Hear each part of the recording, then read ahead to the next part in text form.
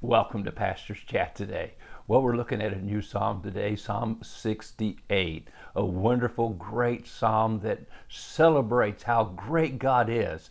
We believe it was written, as the title tells us, a Psalm of David. It was written to the chief musician, which means it was written as a song, as it says in the title, to be sung by the best of the singers as he leads the choirs of the Levites to praise and worship the Lord. And we believe possibly the occasion is when David is taking the Ark of the Covenant to Mount Zion, into the tabernacle that he has prepared for it. And God is being celebrated because God has brought victory to his people. God has gone before his people in great battles and delivered them and given them protection and has defeated their enemies. And so this is a psalm that celebrates God. Someone said this psalm is one of the masterpieces of the world's lyrics. It's the grandest and most elaborate of dedication odes. Oh, what a wonderful time we can have in this psalm over the next few days, and I trust that you'll join me as we look at it. Now, someone has also said if you want to get the most from this psalm, read the Song of Deborah. Remember, she was one of the judges in Judges chapter 5 after she defeated the enemies and led the people of God in victory over Sisera, the people that had put the nation of Israel into bondage.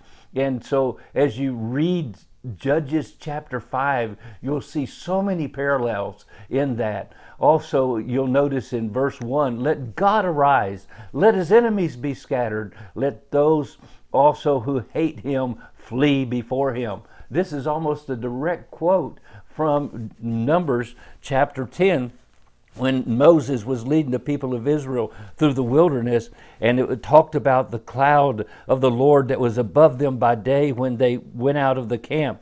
In verse 35, and here's the quote, and so it was, whenever the ark set out, Moses said, arise, O Lord, let your enemies be scattered, and let those who hate you flee before you. And then when it rested, he said, return, O Lord, to the many thousands of Israel. So as the ark was in transit, as they journeyed through the wilderness and they got prepared to go with all those 2 to 3 million Jews, and they took up camp and they packed up the tabernacle and the Ark of the Covenant, Moses would say, let God arise, let his enemies be scattered. I mean, they were in the wilderness, they were in strange country, they were pilgrims in a foreign land.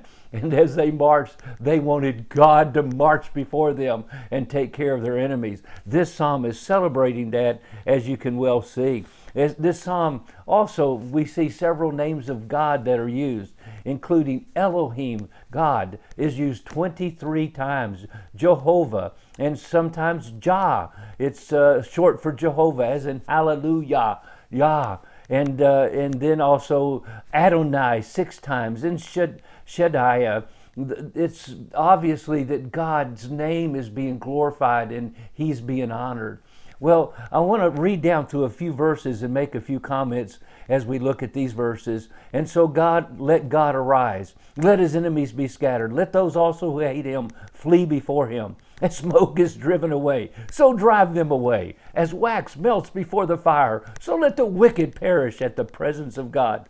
Let the righteous be glad. Let them rejoice before God. Let them exceedingly rejoice. Sing to God, sing praises to his name. Extol him who rides on the clouds by his name, Yah, and rejoice before him. And then verse 5, a couple comments here. He's a fatherless, he's a father of the fatherless, a defender of widows, is God in his holy habitation, a father of the fatherless. Well, today is Father's Day. And you know, there's so many of us today, and so many out there today. Maybe you didn't have the father on earth that you thought you deserved or you needed. But I'm going to tell you, this verse tells us that God is a father of the fatherless.